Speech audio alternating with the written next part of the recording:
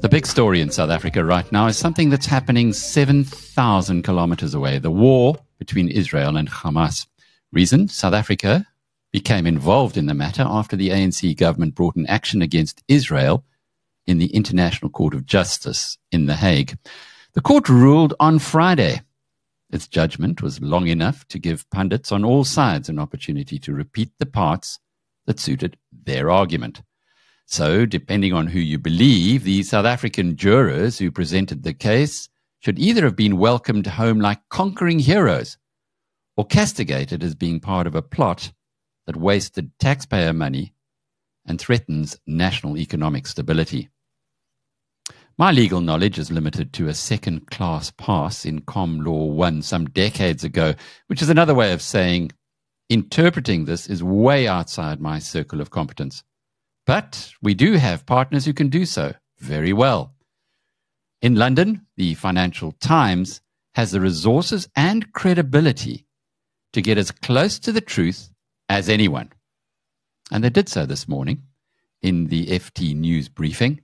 Here's the FT's Joanna Kao and the group's Jerusalem correspondent, James Schotter. The United Nations highest court on Friday ordered Israel to limit harm to Palestinians in Gaza. This was an initial ruling in a case brought by South Africa that accuses Israel of committing genocide. Israel has forcefully denied those accusations.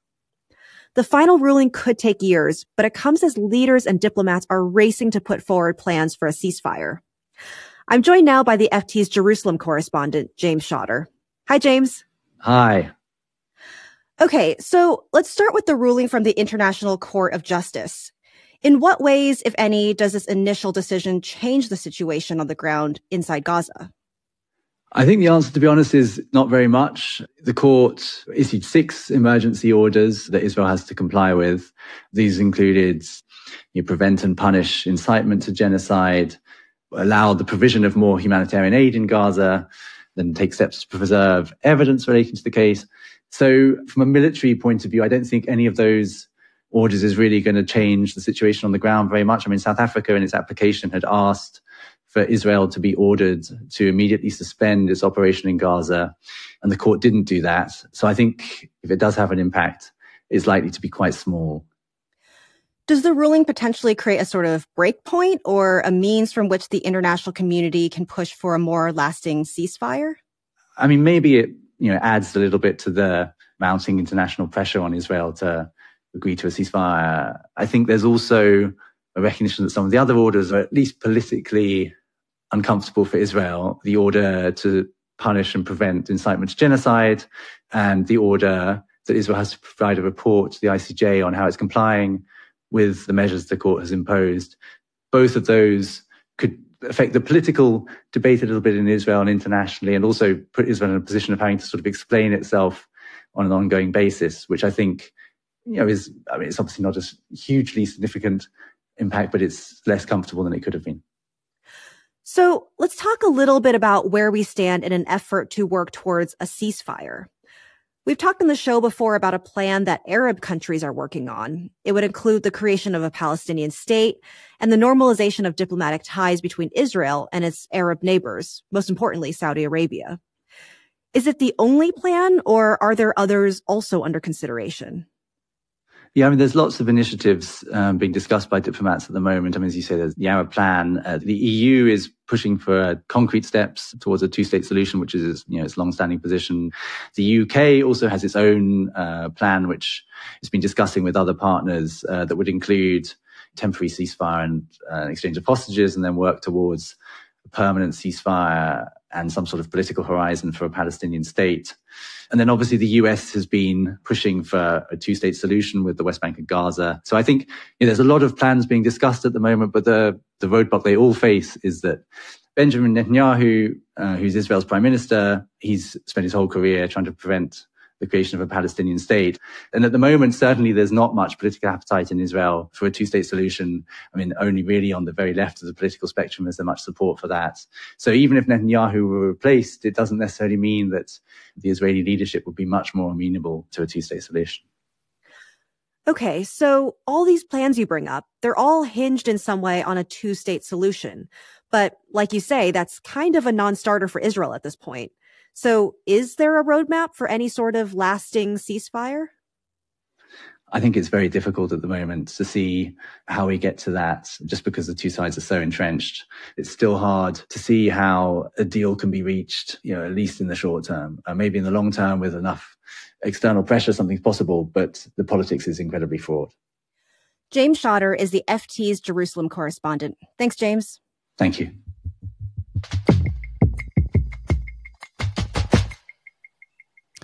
So whether or not you believe the ANC's intentions were honourable, which is a point we will revert to in a moment, the fact is it did not succeed in the attempt to stop Israel operating militarily in Gaza. The story, though, is taking on a life of its own here at home, which may not work out so well for four large South African corporations: MTN, Nedbank, Standard Bank, and Absa. Over the weekend, the chief rabbi of South Africa, Warren Goldstein, made some serious allegations against the businesses. We'll get their views in the course of the week as they come back to us. But for context, here is how Rabbi Goldstein interpreted the ICJ case and the judgment. And even a political body appointed by the United Nations General Assembly, whose members are mainly non-democratic states, couldn't bring itself to order Israel to cease fire. But we do not have to be grateful to them for that. They had no moral right to order Israel to cease its just war of self-defense in the first place. What these so-called judges should have done is to express the gratitude of the international community of civilized nations for the bravery and sacrifice of Israel's young soldiers, who, as we speak, are going door to door to fight and defeat the forces of barbarism in the Middle East, so that many of you listening to this who live in the free world will one day not have to do it for yourselves in your own cities to protect your own children and grandchildren. This is not 1938. It's 2024, and the Jewish people do not have to go on our knees to beg for the right to defend ourselves against those who seek to exterminate us. My name is Warren Goldstein, the Chief Rabbi of South Africa, and here's why I say that. With God's blessings, we have a sovereign Jewish state for the first time in almost 2,000 years, protected by a powerful army, ensuring Jewish blood is not spilt with impunity. The October 7 attacks were the bloodiest slaughter of Jews since the Holocaust, but we are not living in Holocaust times. The Israel Defense Force is defending Jewish lives and making sure such an attack can never be repeated. Okay, and then he goes on to say some really interesting things. Let's just pick up a little bit further down the line. Jews of the diaspora have the right, the resources, and the capacity to support and defend the interests of the state of Israel and the Jewish people in this just war of self-defense. And unlike 1938, we are not alone. We have allies across the globe, fair-minded, decent citizens and free democratic governments who are fully behind Israel and the Jewish people at this moment of crisis. Our allies can see clearly the justice of Israel's cause, and unlike the ICJ, they can tell who are the real genocidal forces. They support us because it's the right thing to do. Justice demands it, but also because they realize that this is not just a war against the Jews. This is a war against the cherished values of the free world: human dignity, freedom, tolerance, the rule of law, and basic human rights. And around the free world, there are many who are grateful to the IDF for fighting terrorists in Gaza so that they will not have to fight them in the United States or Europe. We have seen this support manifest in many different ways. The rock-solid support of the United States, United Kingdom, European Union and Indian governments, Many African countries, including Kenya, Ghana, Rwanda, and Zambia, and other democracies around the world. The way Germany heroically pledged to stand by Israel in the dock at the ICJ proceedings, and the historic Abraham Accords with important Arab countries have weathered the storms of the Gaza war. And beyond those signatories, not one Arab nation sanctioned or joined the ICJ proceedings. The list of countries who supported South Africa's ICJ application are almost exclusively dictatorships who feel threatened by free democracies. Wow. Powerful stuff, and certainly the kind of information that, if you are a South African, can only make it a little bit more confusing to understand exactly what it is that we should be doing as voters coming up to our big election in just a little while. The rest of Chief Rabbi Goldstein's message, it was primarily to the local Jewish community, was in a similar vein, in part drawing on the history of the Jewish people, including from the book of Exodus, and well-documented persecutions through the centuries, and of course, touching on the Holocaust. His bombshell, though, is contained in a burst of just a couple of minutes. Here, the rabbi makes some powerful allegations and threats against those four companies. Let's have a listen. That is what happens in a democracy. The South African press is already investigating the corrupt business and financial ties between the ANC and Iran, amid allegations that it initiated the ICJ application in exchange for funding to clear its debts and prepare for elections this year. The truth will emerge, just as it did before, at the time of the state capture of all of the government's state-owned enterprises. And if it's happening again, and if this time the state capture is the country's foreign policy, we are going to find out about it.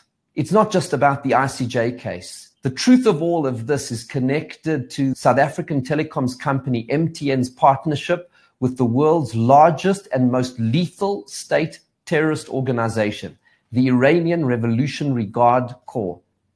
And that will also come out. I've seen the court papers of a class action suit brought against MTN, formerly chaired by President Ramaphosa, by families of those killed by the Iranian Republican Guard.